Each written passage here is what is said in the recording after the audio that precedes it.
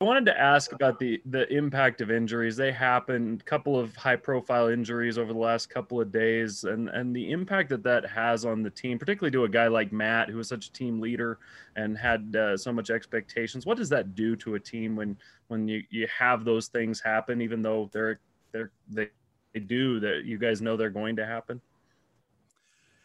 Yeah, that's always difficult on a team when you lose a good player. I think morale's always, is always hard. We know that we've got to respond and someone's got to step up, but you definitely hurts you as a team when you lose somebody like that. The other thing I was going to ask is just, it's game week, getting ready for Navy. How do you feel like the guys have taken the preparation you guys, the coaching staff has asked them to do, and being ready for that Navy attack?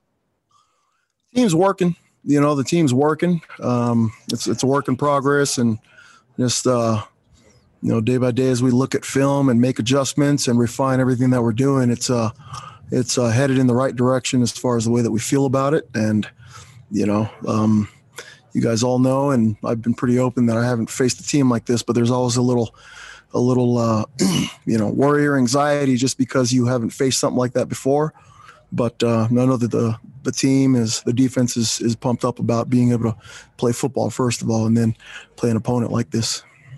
Hey, Coach E, will the defense, basically the scheme that you put on the field against Army and Navy, will that be a different defense than you basically play the rest of the year based on those opponents?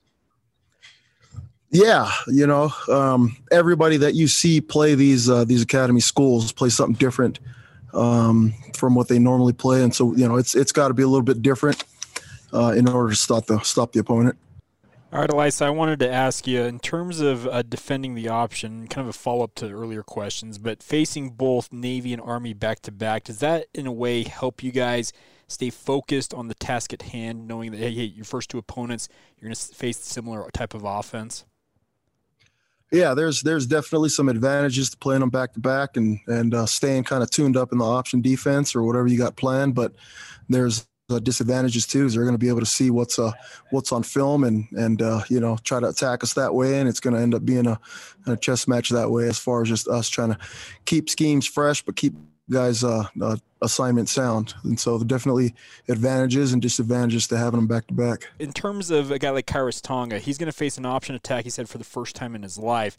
In terms of his ability to, I guess, face cut blocks, double teams that he'll see against that, how are you helping him and the other defensive linemen prepare?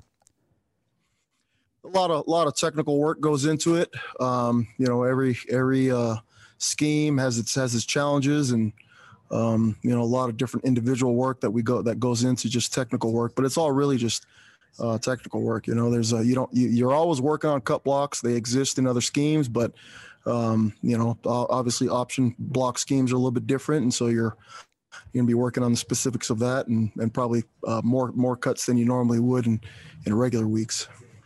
Hey, Ilaisa, I'm curious, Navy's starting quarterback is a senior who's only played in 4 games in his career. What challenges maybe come with preparing for a QB that's had such a small body of work over an extended period of time?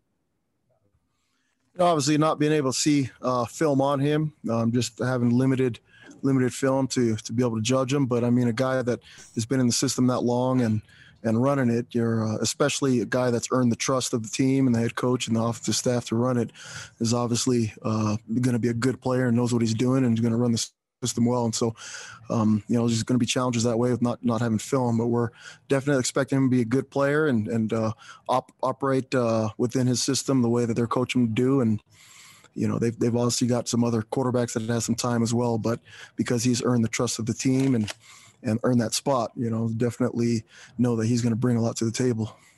And you work with the kick return team. I'm curious, what did you like about Caleb Christensen and Jackson McChesney to put them in that spot at a kick returner? Both obviously the one of the things that you want is to make sure that those guys can catch, and obviously they check that box, but both low center gravity, good hips guys and guys that are do a really good job, has done a good job in the past in high school as well as just as they've shown in camp. And so trust to get those guys going, as well as a couple of others that may end up getting a look as well in the middle of the game.